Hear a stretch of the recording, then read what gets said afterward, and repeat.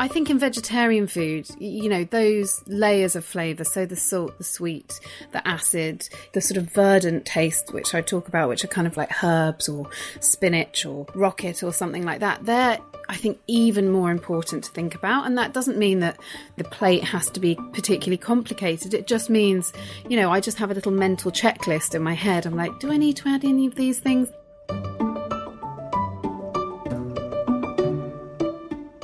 Welcome to Fortnum's Hungry Minds podcast with me, Felicity Blunt. Today, I'm joined by the best-selling author, columnist, and voice of modern vegetarian cooking, the one and only Anna Jones. Anna is a hugely respected cook, stylist, and writer of 3 cookbooks: A Modern Way to Eat, A Modern Way to Cook, and The Modern Cook's Year. Her multi-award-winning bestsellers are sold in 10 countries and have been translated into 5 languages. Praised for her delicious and down-to-earth approach to vegetarian cooking by everyone from Nigel Slater to Ottolenghi, she has been anointed both the Queen of Greens by The Guardian and the New Nigella by The Sunday Times. Here to celebrate her new cookbook, One Pot, Pan, Planet, a very big welcome to Anna Jones. What a joy!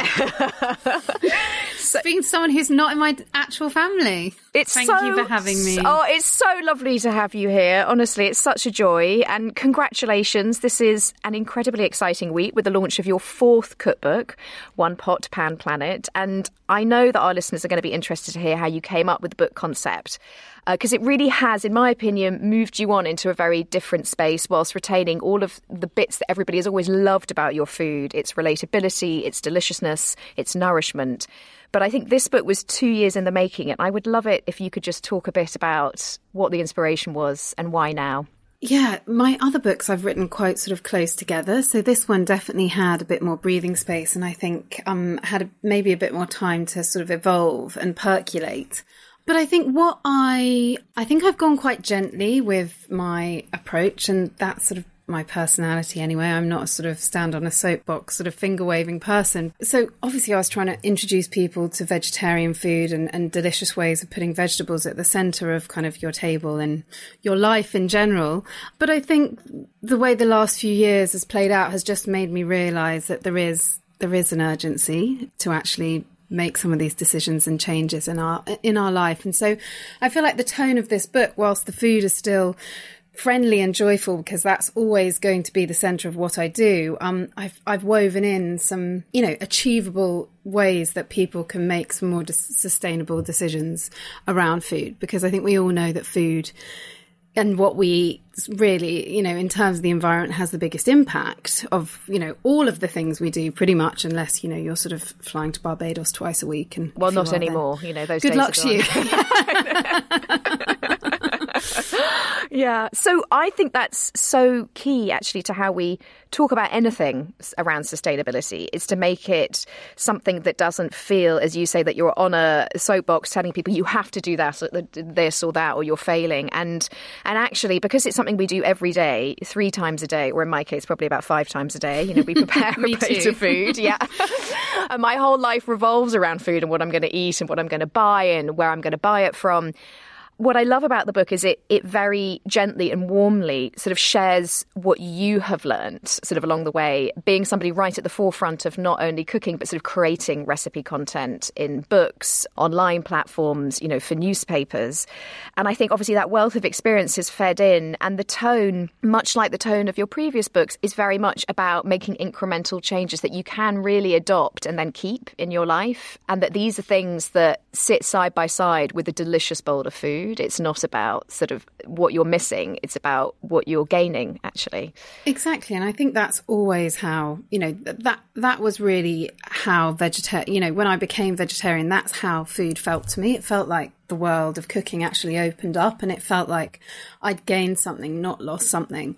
And I think this whole, the sustainability conversation is very much the same. I feel like these changes that I've made in my life, whether it's taking a reusable cup to get a coffee in the morning, whilst they're little things. They do feel like I'm taking care of myself, I'm taking care of the wider world. And I think they have a sort of bigger impact on my sort of feeling of well-being than just the actual act. And I think another thing that I really found quite freeing when I was sort of researching this book and writing the introduction, so I found out that we make 35,000 decisions every day. And so, some of those will be, do I wear that jumper or that pair of knickers, and do I shut the door or turn the light on? But, a good deal of those decisions will be around food. And so I think every day we wake up with the opportunity to make a bunch of different decisions. So I don't think there's any point looking back and thinking, oh God, well, I haven't done this, I haven't done that, I haven't got an allotment and I'm not growing all of my own veg. I mean, I don't do that. I think it's no, just I've tried to grow my own veg, and honestly, it basically tasted like the manure that I so carefully laid across. I mean, I got it so spectacularly wrong, and it was that awful thing where you thought you were doing something so good and there was not very much return. I'm not very green-fingered either. No, awful. I mean, I don't know why. I should have just gone to the local grocer, kind of just made a donation, I think. It was... But I think at the heart of this book too, and this is what we're touching on in relation to the sustainability, is it's about simplicity, and it's about and it's ever more true, living incredibly intense lives. I think there is so much that's demanded of people, and as you say, we're making 35,000 decisions again, and there are a fair number of those that are about what we're going to eat, what we're going to buy for our kids, what are our kids happy to eat. One doesn't want this, one wants that. So this idea that you've got a book that not only will sort of help educate you and just sort of set you on a path to sort of making some really clear decisions about waste and just how you can sort of save money at the same time, but you've got these recipes that are so knockout fabulous. I mean, I have to say, you read the title of your recipes and you want to put your face to the page and sort of eat. And what you've done in this book is, I think you have that absolute got to eat this, sticky noodles, whether it's satay noodles or just the combination of flavour and ingredients and background to recipes, but with the very sort of simple delivery method of it's a pot or it's a pan. And we're not going to create, a tidal wave of washing up for you at the end. This is something you're going to love it and you're going to bless it because it's going to take 10 minutes to clear up. Well, I think that's just how I cook at the moment. My little boy is 5 and, me and my husband, like everyone at the moment, we're kind of working and juggling lots of other things. So, that quick, easy, one vessel cooking is the way we cook. And, even though I'm a chef, I feel like I'm under almost the same pressure as everyone else when it comes to sort of 6 o'clock and I'm trying to think what to cook for dinner, So it's those really life-friendly dinners, I think, on sort of Tuesday, Wednesday, Thursday nights. They're the ones that actually change how we eat, how we live, how we feel in our bodies and the impact we have. I think everyone wants to treat themselves, especially at the moment, at the weekends. But I think it's, if we can get some really quick, simple and achievable, delicious, joyful meals on those sort of weeknights, then I think, that's such a winner. And it's such a stress relief, isn't it? It's that thing of, I've made it through the day, I made it through the homeschooling, I made it through doing the laundry. And oddly enough, dinner's going to be on the table in 10 minutes. Oh, thank you, Anna Jones. Yeah. Well, the only thing we need to do is now get my son eating all of it, because that's a struggle. That is the endless debate, isn't it? It's so extraordinary. I think back when I did the other day, I was trying to feed just a very simple tomato pasta to my daughter, and just the level of coercion, bribery, threats, and my husband and I love to cook, and we cook a whole range of things. But hearing yucky, in response to kind of a carefully nurtured marinara sauce, it's kind of like, thanks for that. This is all there is. Yeah, I think so. And I think I was under some crazy illusion that because I'm a chef, because obviously Dylan is surrounded by loads of different interesting foods, just like your kids are, I guess, in your family, I just thought he would grow up and he'd be having spirulina shots at breakfast. I just thought that was the way it was going to be. And I was very wrong. I think if we can try and cook something that the whole family will eat, then it's a brilliant win, isn't it? And some of these recipes are quite adaptable to that. So sometimes I'll make sort of the base recipe, but I won't put the extra stuff on for Dylan. Yeah, or the stuff that they look at and go, what is that? Yeah, like, what, as if sauce? Yeah, I know. And you're like, it's parsley. What is parsley? It's a leaf. Oh, like, oh, okay. It's that gorgeous narrative one has with one's children. And then it does change. What's so interesting, because I have older, I can say kids now, they're sort of 21 and 19, but it really does evolve. And suddenly there's that amazing period where actually, slightly frustratingly, you make yourself a plate of food and they kind of start like lurking and they go, what's that? To which you want to say, it's mine. I cannot wait for that day. And I know it all changes. But it's actually been a great lesson for me in how I think before I had Dylan, I was quite I don't think I was that sympathetic to people who were very, very sensitive to flavour. I just thought, oh God, how can you hate chili? Or how can you, find mushrooms so disgusting? And actually seeing the sensitivity of Dylan's palate and how he reacts to those flavours has given me a lot more empathy for people who do, struggle with different flavours and texture is the thing. And texture, yeah. Absolutely. So it's actually been really quite an interesting sort of like professional learning experience in lots of ways as well. I think that's so interesting to hear you say that, because I feel what so many people have remarked on about your food is just how cleverly you take flavour and you layer texture and you layer ingredients and you think very holistically about what you're putting on the plate, because you've obviously, I don't actually, if everybody does know this, but you came to vegetarianism later. You weren't always vegetarian, you weren't raised vegetarian, but you, I have said, vegetables should be put at the centre of every table, and that should be led by the joy of food and its ability to affect change in our daily lives. That's very much, I feel like, the siren call about this book particularly. But I think what is so interesting when I read quotes, people who've read your food, reviewed your food, they're all saying that your food appeals to the widest demographic. If you're vegetarian, you're going to love it. If you're vegan, you're going to love it. If you're a flexitarian, and if you're a carnivore, you're not going to miss the meat. And so I would love for you to talk a little bit about your own journey into vegetarianism, which for me, I think has lent itself to this end result, that ultimately a chef that fits with many people's palates, even if not your own son's. So, globally, you're finding favour. Globally, in my own home, not so much. It was always going to be that way, wasn't it? So I became vegetarian about sort of 12 years ago now, and I made a shift just because I've been cooking for about 17 years as my job. So I'd already been cooking for a while. And at the time I was working for a little known chef called Jamie Oliver, who some of you might have heard of. And I was working in the test kitchens with him, and, food was always what had like lit me up, what I got excited about. From when I was really young, I was sort of a geeky little kid making lemon mousses while all the other kids were out playing. I think my mum and dad thought I was a bit strange.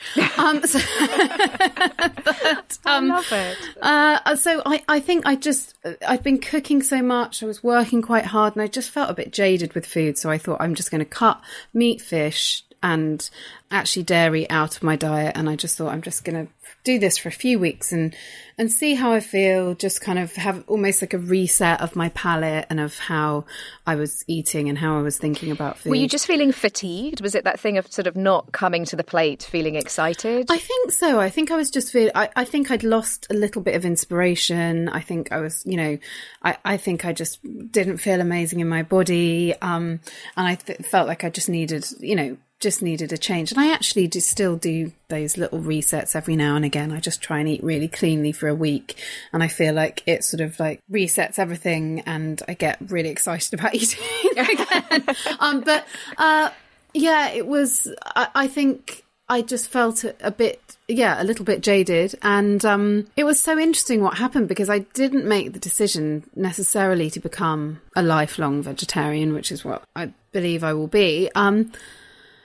But when I took those kind of building blocks, the meat and the fish, away from, the choreography of how I put a plate of food together, it was so interesting that I was a bit like, oh my goodness, if I'm not focusing on a meat or a fish or whatever, I felt like that was my kind of like thought process when I was putting food together. And so taking that away sort of opened everything up, and I started thinking about food in terms of texture and flavour, and I guess cuisine, and what part of the world I was sort of heading to in my head a bit more, and also mood and, you know, that kind of intuitive part of us that really knows what it, you know, wants to eat, which, you know, for the last year for me has been, and the rest of the nation, probably lots of carbohydrates. Yes.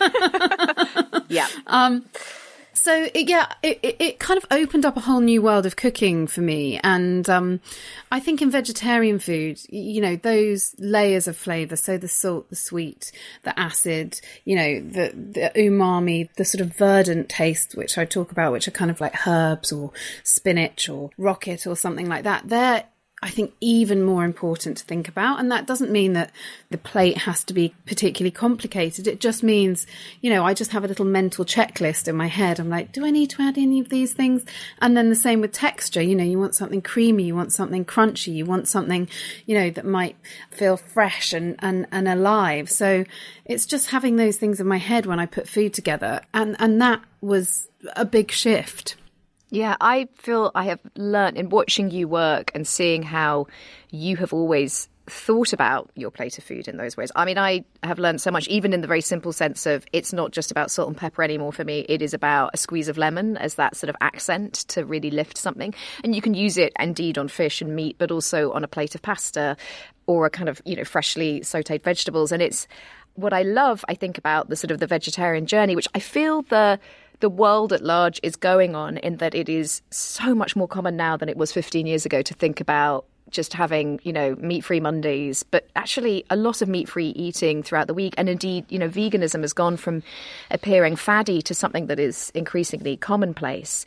And I do credit you, Anna, with a lot of how our thinking around, you know, vegetarianism has shifted, because at one point, it did feel very faddy. It did feel very much that it was sort of seen as something about weight loss, portion control, abstinence. And actually, your message around the things we put on our plate has always been about joy and nourishment and generosity. I mean, particularly generosity. I just want to say thank you for that, actually, because I think we have taken, you know, the British palate, and we have moved it on in a way that, you know, 25 years ago, it wasn't the sort of conversation you could have around food. It was seen as, it was sidelined.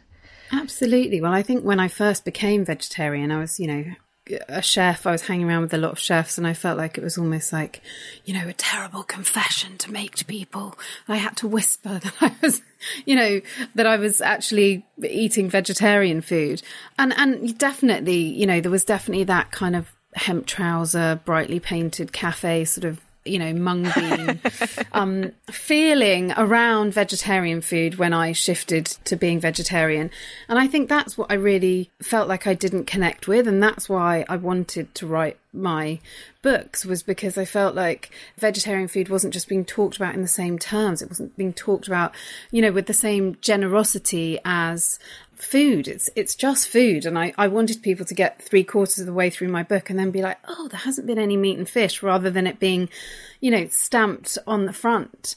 You know, I want it to be for everyone. And I think that's why I've really tried in my food and my recipes to make it kind of satisfying for everyone. I think a lot of vegetarian books that I bought and perhaps felt a bit disappointed in, I just would make something and be like, well, this is a side dish. This isn't a meal, you know? Yeah. So, and I think that is often what people who are just, you know, moving towards vegetarian food, or, you know, committed carnivores who might want just one meal a week, that's what they miss, I think, that kind of rounded plate. And so that's what I try really hard to put into all my recipes, and especially in the sort of one pot pan stuff in this book. I love that. I really do. I mean, I've benefited from it because I've cooked, you know, from your books for years. And it's interesting being in a family of dedicated carnivores, you know, including myself, how uncontroversial it is now to eat vegetarian food. It's not, nothing is missing, you know, when you sit down at the table. And I think the shift has been really important. I did want to sort of reverse back a little bit to talking about the book, and some of the things I'm really struck about are the things that we waste most. You know, the things like bread, fresh vegetables, eggs and things. I suppose, are you guilty of that as well? Are you now rethinking sort of when you're looking into your fridge and you're thinking, God, that's a lot of carrot? Are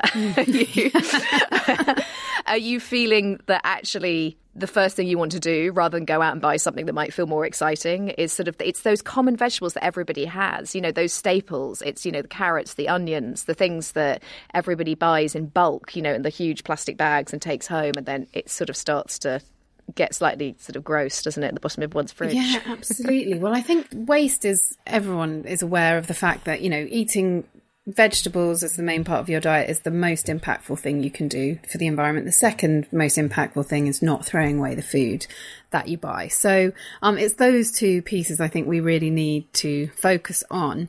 And the waste thing is so interesting because I feel like the focus of sort of chefs and food media has been like trying to come up with recipes for carrot tops or beetroot leaves, which is brilliant. But actually, when I looked into the top 10 most wasted foods, it is, as you say, stuff like milk, bread, bag salads, the basic veg that we buy. It's those things we need to either start buying in smaller amounts, or we need to really start thinking a bit more carefully about using, rather than, making carrot top pestos, as nice as they are. I think there's a couple of things there. I think how we store our fruit and veg is really important. And there's definitely some information in the book about really simple ways that you can make your fruit and veg last longer. It's simple things like not storing certain fruit and veg together, because some veg release this thing called ethylene gas, which ripens other veg quicker. It's really, and then really simple tips like storing your herbs in glass jars in the sort of milk bottle compartment of the fridge, and they'll last up to 2 weeks like that. So things around storage, but also, I'm not perfect. We do waste stuff at home. Obviously, I'm a chef, so if we've got odds and ends lying around in the fridge, then I can whip something up perhaps a bit more easily than other people. And that's why in the book I really wanted to put these very flexible pages together around the top 10 things that we waste, because I thought if you've got a third of a pint of milk, you're perhaps not going to look to a recipe, but if you've got 20 ideas of how you might be able to use it, then that feels a bit more approachable. And you also do that around vegetables, where there are sort of certain veg where like, here are 10 recipe. I mean, you've always done these double page spreads where you've given everybody a kind of choose your own adventure version of finding a recipe, so that actually it's not prescriptive, it's idea based, and it gives you skills, and then you can apply them across other vegetables. And I do love that. That feels, your books are insanely generous in terms of the recipes. I mean, it's not the 100 recipe count for you. It sort of hits 240, doesn't it? It's... I just can't stop writing. I think Louise, who is my lovely publisher, is just sort of, the information just keeps coming. And I think she's always happy to have it. But at some point she's like, right, stop now. I think those, my hope and wish with all of my recipe books, and particularly this one, is that people get ideas and, perhaps get some recipe ideas, but also ideas of different principles and different ways to cook. And then they go away and make those recipes, part of their own tapestry of how they cook at home. I feel like once someone opens a recipe book and cooks something, it ceases to be my recipe. It becomes their recipe. And that's why I've always included these quite flexible recipe pages, because I feel like that's what I hope the recipe books will be. I hope that they will be a sort of a springboard rather than something that people, formulaically go through and tick off all the ingredients, though my husband still cooks that way. He does. He's a scientist. Fair enough. I guess that, it feels discipline must be at the heart of how he approaches weights and measures for John, for sure. Can I ask, your first entry into food was via, in fact, you mentioned him earlier, but Jamie Oliver had set up the 15 programme, and you were 24, I think, and you were looking to make a change, and you'd been the kid at home making sort of lemon posset or whatever it was, while everybody went outside to play in the snow. What was that like, entering that community, actually, of young people who had started and decided to start afresh and working for Jamie? And then do you think things that you learnt there are still sort of the backbone of how you approach food today, and the things that you're talking about? Was that part of your learning at the time?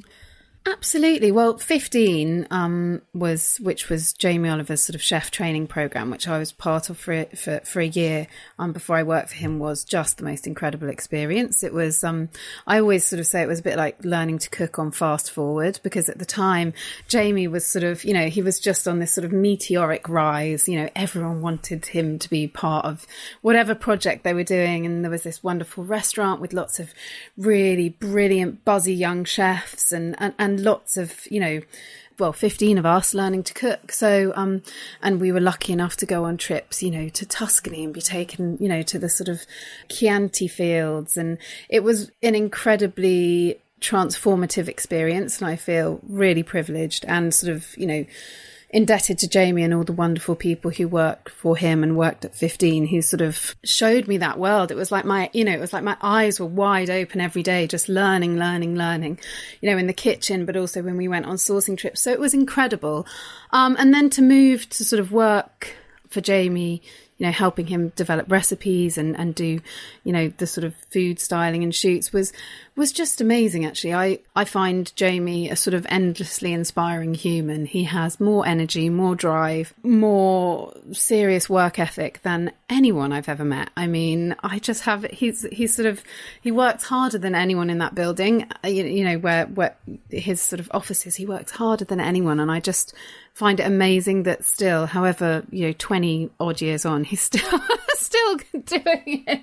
But it was a wonderful education for me in the world of food, the world of food media, also the world of, how food can be used for good and used for change. And I think it's that part that has really stayed with me. I worked with Jamie on lots of the school dinners campaigns and some of his campaigns over in America. So, seeing directly in sort of the families and people I work with, the shift that, eating made for them and how it did change their lives, and how Jamie was actually managing to sort of change policy through, shifting people's food and eating habits, actually, I found really inspiring. And I think that's stuck with me. I mean, it is an incredible legacy that man has sort of put in place. And actually, the number of people that were in that apprenticeship program that have gone on to have careers in food, it is just remarkable. I mean, Tim Sayadasan, who founded Trullo and Padella, I mean, there are so many. And it's so lovely when you can see that those sort of embers that he set have just gone on to sort of have absolute lightning rod careers. No, it's lovely, and it really feels like still being part of a family, even though 15's not there anymore. I feel like, a bit like sort of the River Cafe was a real breeding ground for chefs before 15 came, or Chez Panisse was this brilliant breeding ground for chefs in San Francisco. I feel like 15 was that as well. I feel like all these brilliant chefs came through it, and now there's restaurant owners, there's food writers, there's food editors, there's people who, went on to work in journalism, perhaps nothing to do with food, but learnt this wonderful kind of work ethic from 15. So no, it feels like quite, a legacy to have left behind. And it wasn't just Jamie, there was a whole team of incredible chefs and incredible people who took care of everyone and continue to take care. Yeah. Who for now, who are your current food heroes? Who do you take inspiration from today? Are there people you've discovered recently that you just can't get enough of and you cook from them all the time, or people that you celebrate? Yeah, I'm terrible at cooking other people's recipes. I definitely sort of will flick through a recipe book and then get some ideas and sort of go into the kitchen. I've been really enjoying a book called The Flavor Equation by someone called Nick Sharma, writes for the New York Times. It's all about, he gets really, really sciencey about flavor and texture. And as someone who doesn't have a particularly scientific brain, I found that really, really fascinating. Another American writer, Samin Nosrat, her book Salt, Fat, Acid, Heat, I think is, I would probably say the best book of the last 10 years. I just love it. And it's such an education in simple ways we can cook better. You've always got to give a shout out to Ottolenghi. I think his last book, Flavor, with Ishta, was possibly his best. And I absolutely love it. And then there's another couple of vegetarian cooks who I adore. Heidi Swanson, who's been writing a blog called 101 Cookbooks since well before most people had even heard of the word blog. And she just, she is just amazing. She takes her own pictures and she just has this wonderful aesthetic, but makes the most amazing vegetarian food. And she's, based in LA, so all the produce is just that wonderful Californian produce, and it just sort of makes me very jealous. I don't live there most of the time. And then another really wonderful woman called Sarah Britton, who's Canadian, and she writes a blog called My New Roots, who she's sort of a nutritionist by trade initially, and then she sort of moved into cooking, and I just really trust her. I feel like she weaves nutrition and amazing flavour and joyful food together in this very brilliant way. So I think that's a longish list. No, I love those. We're going to need to flag those somewhere on the Fortnum & Mason website, because I think those are, I want to go now and look at all of those. And I know your relationship with Fortnum & Mason, you were part of the judging panel in 2020 for the Food and Drink Awards. Yes, so what a joy. I mean, how many cookbooks do you look at? How does that work? Are you in a room once you were allowed to be in a room? Was it just sort of a library to work through of publishing? It was. We initially went to do a sort of first pass of all the books to make a shortlist, and there were so many books in the room. It was really quite overwhelming. I went with Jeremy Lee from Quo Vadis, who is just always the most wonderful and entertaining and mischievous character. Yeah. It was quite amazing, and actually I found it quite overwhelming and emotional, actually, because I know how much love and hard work goes into each one of those books. And I know people at home might think, it's just a cookbook. But actually, the amount of testing, the amount of kind of research, the attention to detail that goes into each one of those books, and sort of standing in a room surrounded by all of them, I just sort of felt this sort of overwhelming sense of gosh, this is that, all of these books have had that much love and attention put into them. And it felt quite difficult to then dismiss any of them. Yeah, absolutely. But no, it was just the most joyful process. And I actually think the very last thing I did before the lockdown came about in March was have our final judging dinner at Fortnum & Mason, which was, I've been dreaming about it every day since. It feels like another world, and it just felt like a very special thing to be part of. It is that thing as well when you go into Fortnum & Mason anyway, you sort of feel, whatever day it is, I always feel like it's Christmas when I go into Fortnum & Mason, because there's just, it feels like the Nutcracker's going to be on in one corner, or, you're going to have, it's just, somebody handing me chocolate.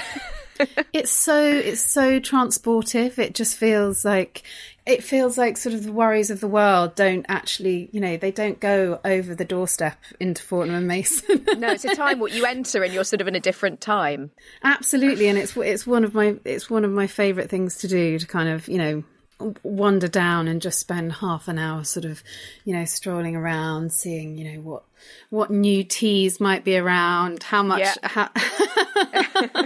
how much money I can spend on teas. Lots is the answer. Lots is the answer for me. I'm a big tea fan. Well, that's good, because actually I've got to ask you, what is your favourite tea? This is the Fortnum & Mason. This is some kind of research for them. I'm going to ask all the guests. What is your favourite tea? I love Earl Grey tea. So I love the bergamot flavour, and the citrus flavour. And I think I love a blend that has bergamot and lemon in it. So an Earl Grey with bergamot and lemon. You are specific. I love this. I know. Yeah, I am specific. They're going to call you up. You're going to be working on the production line. I've got quite forensic with my Earl Greys. This is when the scientist in you is finally allowed to be unleashed. Everything else, you're like a dab of that, but with tea. Yeah, but with tea. I just love Earl Grey tea, and I think I try and have my switch up my first cup of the morning, and it has to be Earl Grey with a little dash of milk, which I know some people think is rather uncouth, but I do the same. I find the hardest thing is when you go to the US and you ask for a cup of tea, and apologies to any US listeners, but I always get a sort of tepid cup of water and a tea bag on the side, and as a British person that feels quite wrong. It does. I actually just never order tea. You can't. No. Yeah, I have been known to travel with tea bags or loose tea, so you're not alone. I am guilty of this also. Level. Yeah. As soon as I go through an airport, I'm always like, kind of, whenever there's free tea bags, it's terrible. It's like stuffing them into my hand. The tea bag kleptomaniac. I know, I've been there at the breakfast buffet where you're like, oh, these look nice. Yes, exactly. With no shame. Okay, what is your most joyful memory when it comes to a meal? It might be your cup of tea in the morning, I don't know, but what is your most joyful memory? My most joyful memory when it comes to a meal? My goodness, there are so many joyful memories when it comes to food, but I think sort of my most memorable meal and when I felt like I connected the most and was the most overjoyed with what I was eating was when I was training as a chef in Tuscany. I had the day off, didn't have very many days off. I think I had one afternoon off a week. They were quite hardcore there.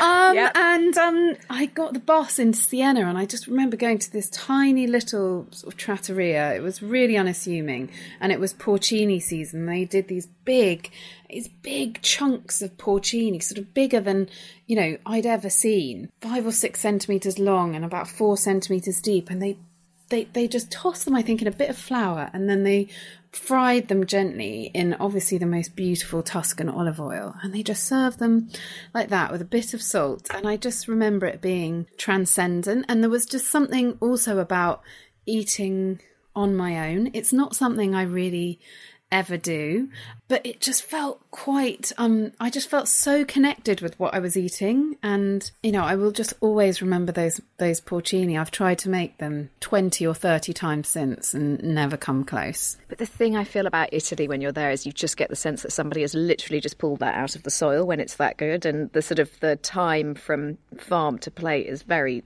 short. And I agree, just olive oil and salt, like with that, or with tomatoes, that's another thing, like to me just olive oil and salt and tomatoes, absolutely, so beautiful. And I think there's something about those times when you're perhaps working quite hard, or it's probably comparable with now when we don't have many treats, we don't have many kind of luxurious experiences, those moments when, you do feel transported somewhere or you do feel like you're really treating yourself become even more valuable. I do think eating alone in a restaurant does, to me, feel like the height of like indulgence. I love it. I love it. Yeah, I love it. Especially since I've had Dylan. It's become an even more. Yes. What do you mean you don't want anything on the menu? Don't worry. Let me get you a new fork, given you've dropped this one for the 3rd time. I know. It's quite different, isn't it? Okay, what food or drink do you wish you'd invented? I think this is a hard question I always find, to invent a food or drink. What would it be? What food or drink do I wish I'd invented?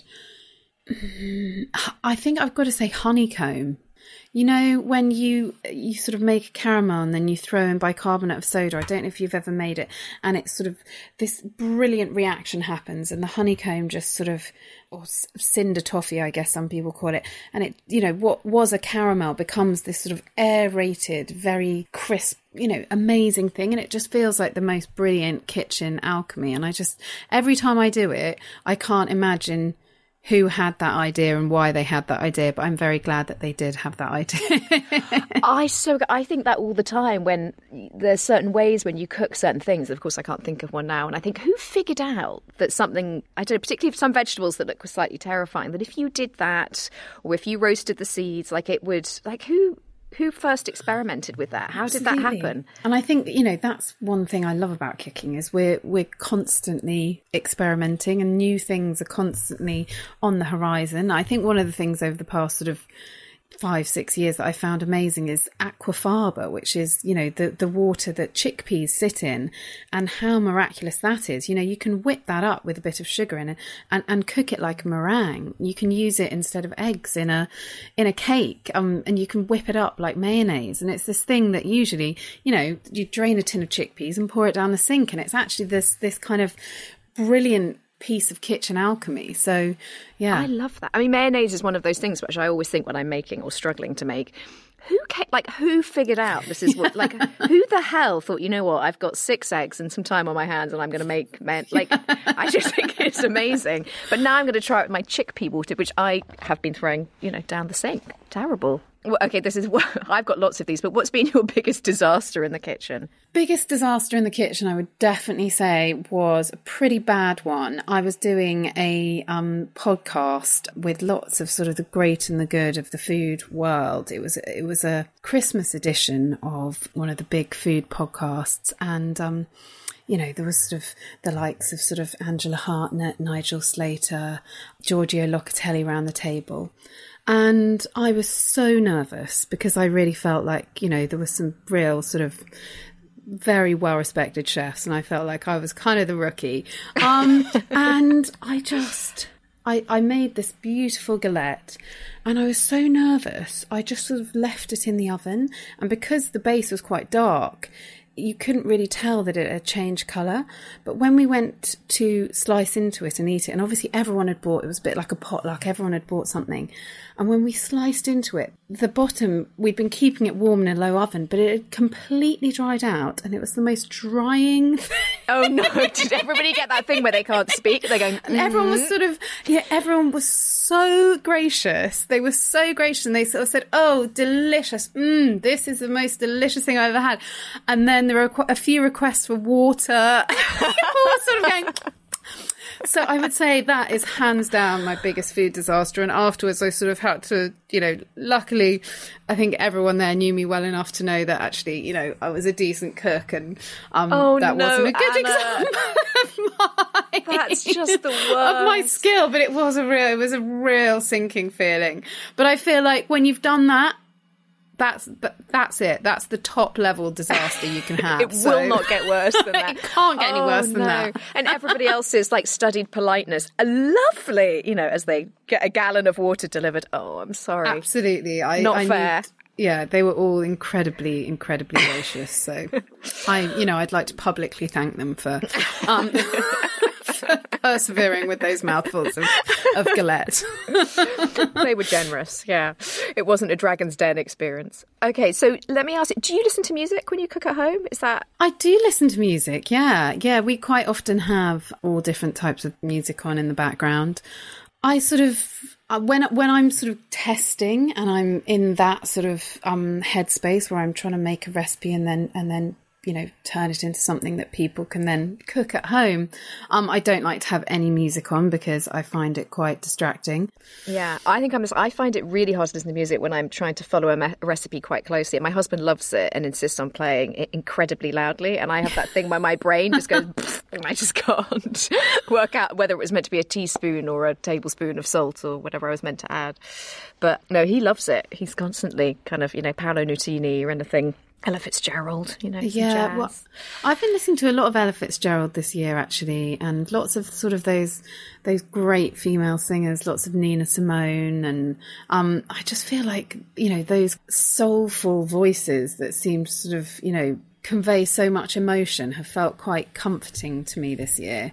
There's a musician as well. I quite often listen to sort of modern, I would say, classical music. So there's an album by Chili Gonzalez, who used to not be a classical musician. He was like a rapper. There's a couple of albums called Solo Piano 1 and 2, and those are just very beautiful but modern piano music that I think is really good cooking music. Ooh, okay, I can go home and show off now, to Stan, make sure I feel like I've got something he's going to like. His early work is very different. Yeah, I'm worried I'm going to be on the Spotify and end up in the wrong channel. Stan will go be for like, the solo piano. Solo piano. Okay. So this is my last question. What are the 3 ingredients you think are essential store cupboard items? The 3 things I think that I could not cook or live without are tea, number 1. If I don't have a cup of tea in the morning, I have probably about 4 cups of tea a day, and it feels like, I know that's not necessarily something we cook with, but I feel like it's part of my lifeblood. And salt, I would say, is, obviously completely critical, and I think that's one of the things I use every day. And then am I allowed to say lemon? Can that be a store cupboard? I mean, I know it's not, a dry good, but I consider there's a sort of few fresh things I consider sort of store cupboard ingredients. So it would definitely be a lemon, I think. I'd take lemon over pepper every day of the week. A bit of salt, a bit of lemon. I think you can make almost anything taste incredible. Well, that is it for today. Thank you so much, Anna. And can I urge everybody to go out and buy your book? It is truly the most gentle revolution, shall I describe it as, contained within pages, amazing recipes, amazing advice, and just an utterly generous offering for any home cook. So thank you so much for joining us today, Anna. Thank you for having me. What a joy. It has been a joy. This is the best social moment of my week, you know. Absolutely. This is the high point of 2021 so far.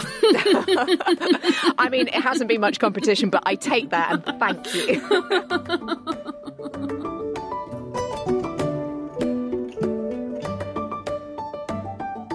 And huge thanks, of course, to you as well for tuning in.